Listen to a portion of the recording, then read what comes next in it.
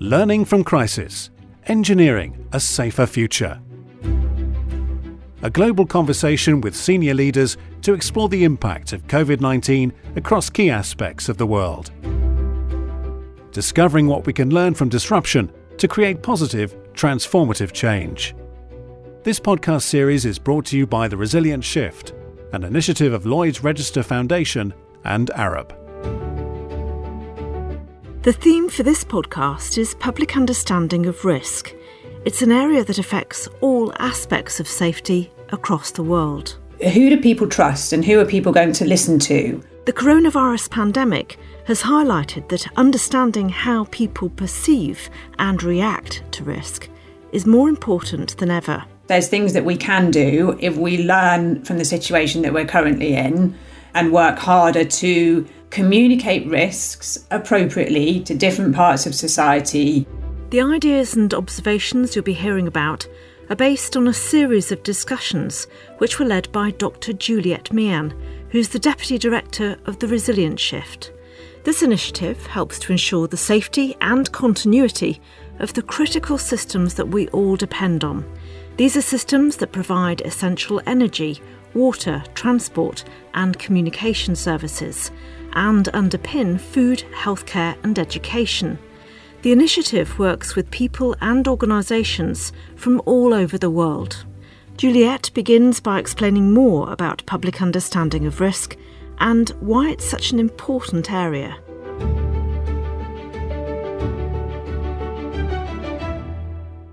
Risk is a very technical subject, but actually what's really important is how the public understand that risk, because it's all about people's reactions, people's behaviours as to how we manage and understand that risk. So we had a really interesting conversation using everything that has happened around COVID to get into the depth of how the public understands risks, how leaders and governments have communicated with the public over COVID, and got into some really interesting aspects around what we learn from that to move us towards a positive future, building on those lessons. We covered all sorts of topics from, the difference between different countries in how they dealt with this, right down to conspiracy theories and why they're even a thing. These discussions bring together leading researchers and global experts who are part of the Lloyd's Register Foundation community. The Foundation is an independent global charity that supports research, innovation and education to make the world a safer place. Here are some of the discussion highlights.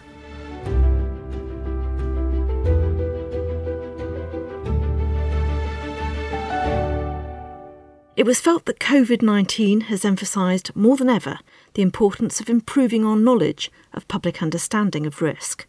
The way all of us have reacted to this crisis and the extent to which we've been prepared to follow safety measures and policies has played a crucial role in handling this pandemic across the world. Countries such as Singapore, where the risk factors have been communicated well, have fared much better than those that have not. Dr. Ko Chang-gi is a Professor of Civil Engineering at the National University of Singapore and the Director of Lloyd's Register Foundation's Institute for the Public Understanding of Risk. He said that Singapore had learnt a great deal from its previous experience of SARS. I think one of the lessons we learned is every pandemic is different. For SARS, it was mortality rate is much higher, but it's not as infectious as this COVID-19. So Singapore was more prepared for another pandemic than many other parts of the world. For instance, many of its organisations had put regular remote working and e-learning drills in place so that they'd be ready to adapt to another crisis quickly. Crucially, people also have a high level of confidence in the open and transparent way that the government puts across key messages in Singapore. This includes being prepared to acknowledge when necessary if any mistakes have been made. There's a very high level of trust in the government, not just in this, in many other things. They had learned from SARS. They already had, like in the university, we have a drill, e-learning week. Everybody has to learn from home and do the e-learning and things like that.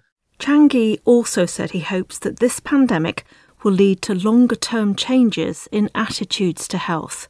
For instance, that it's better to stay at home rather than struggle into work when feeling unwell.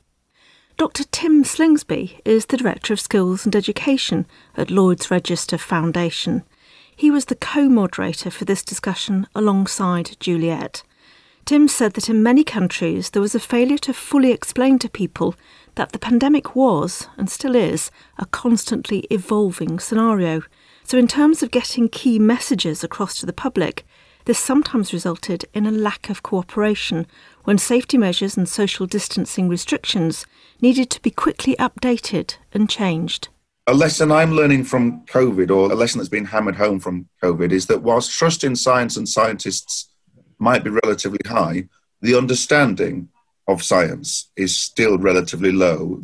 People not quite getting the scientific process of just finding out more and complaining about the scientific advice changing, whether it's from WHO or a chief scientific advisor or whatever it is. The acceptance that science can develop and understanding, therefore, can develop is not quite there in the public mindset, I think.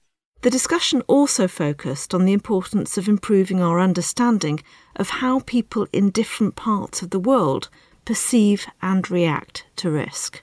In 2019, Lloyd's Register Foundation commissioned the global analytics and advice firm Gallup to carry out the groundbreaking World Risk Poll, the first ever global study of the public understanding of risk. The sample of people interviewed is representative of more than 95% of the world's population. Andrew Zepper is a partner at Gallup. Ultimately, we've actually managed to provide a real snapshot of the way the world was going into the pandemic. So to actually have such a clean data set of the way the world was going in is incredibly useful. So you can actually start to talk about some of these underlying inequalities, these underlying dynamics, which were pre-existing in advance of the pandemic. So by showing what the day-to-day concerns are of people all over the world and how they can differ, the World Risk Poll also provides invaluable insight into issues that could therefore be exacerbated during a crisis such as this pandemic. For instance, the poll indicated that 14% of the world's working population do not feel that they can discuss lack of safety at work without fear of recrimination from their employers.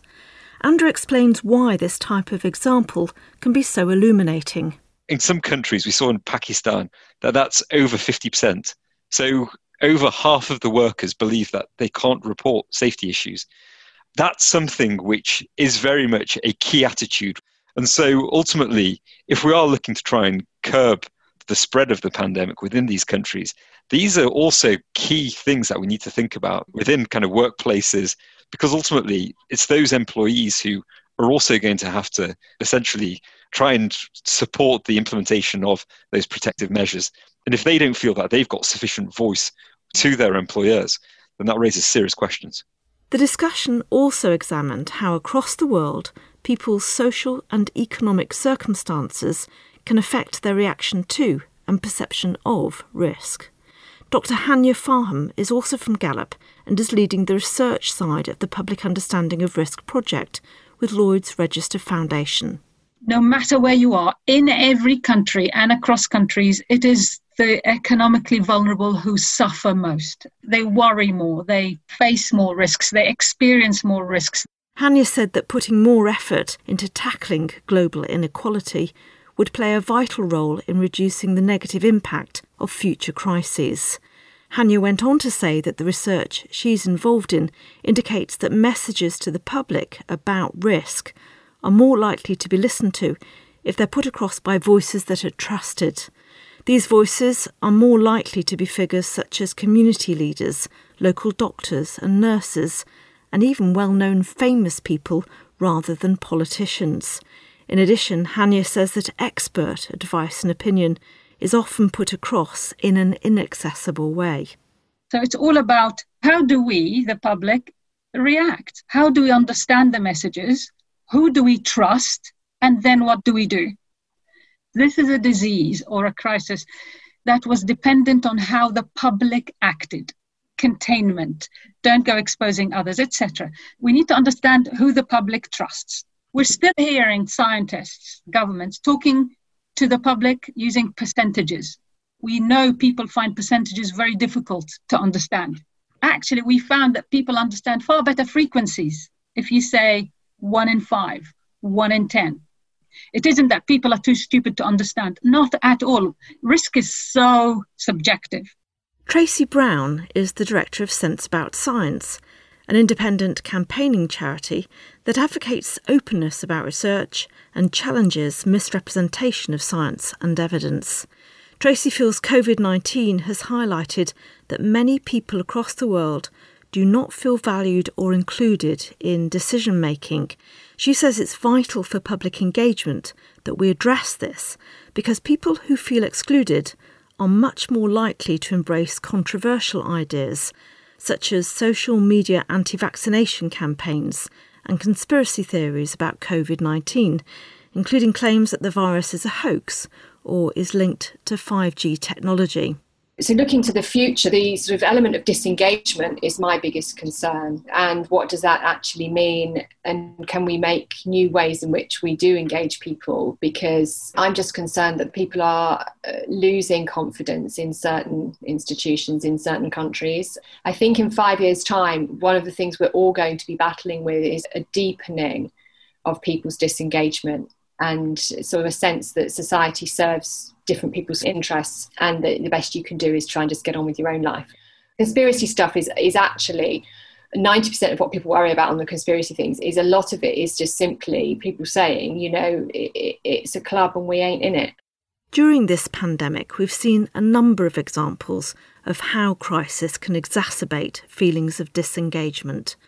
For instance, in the UK, social inequality was highlighted through the campaign led by footballer Marcus Rashford to gain more support for children from lower income families. And in the United States, there was the Black Lives Matter movement, which quickly gained momentum across other parts of the world. This online discussion forms the basis of an insight report, which covers the points made in more detail. We'll be providing information on where you can find this report at the end of this podcast, but it's hoped that everyone will be able to benefit from the ideas and suggestions made. Juliet gives us her closing thoughts on public understanding of risk and the impact of COVID-19. Talking about understanding of risk, and one of the fundamentally important aspects of that came from the whole group is understanding who you're talking to. Who do you want to understand the risk? And I think a key message that came from Hania, with all of these risks, it is the most vulnerable who will suffer most. So I think for us to understand that point and not only communicate to those that are easy to reach, but to work really hard on the vulnerable parts of community and understanding and dealing with inequality, so that, we need to create a more resilient society to deal with pandemics and other shocks and stresses. And we have to bring everyone with us in that. Whilst members of the public do believe in science and they believe in scientists, but actually understanding some of these scientific concepts and principles is at quite a low level. They are difficult issues for those of us who aren't working day in, day out in the field of science. Maybe that message gets forgotten, but it's been really important from COVID. And there were great conversations around how different world leaders have treated this differently, between acting straight away and waiting until there was a lot more evidence until they acted. And again, you can see playing out the different consequences of those types of approaches. We had some great conversations around using evidence, using data to inform decisions, but also that sometimes in periods of crisis, decisions have to be made anyway, and the evidence won't be perfect. Something that has been seen with COVID is if we wait to see how infectious and dangerous COVID is, there will be a lot of deaths. If we make a decision early, then many deaths and fatalities can be avoided.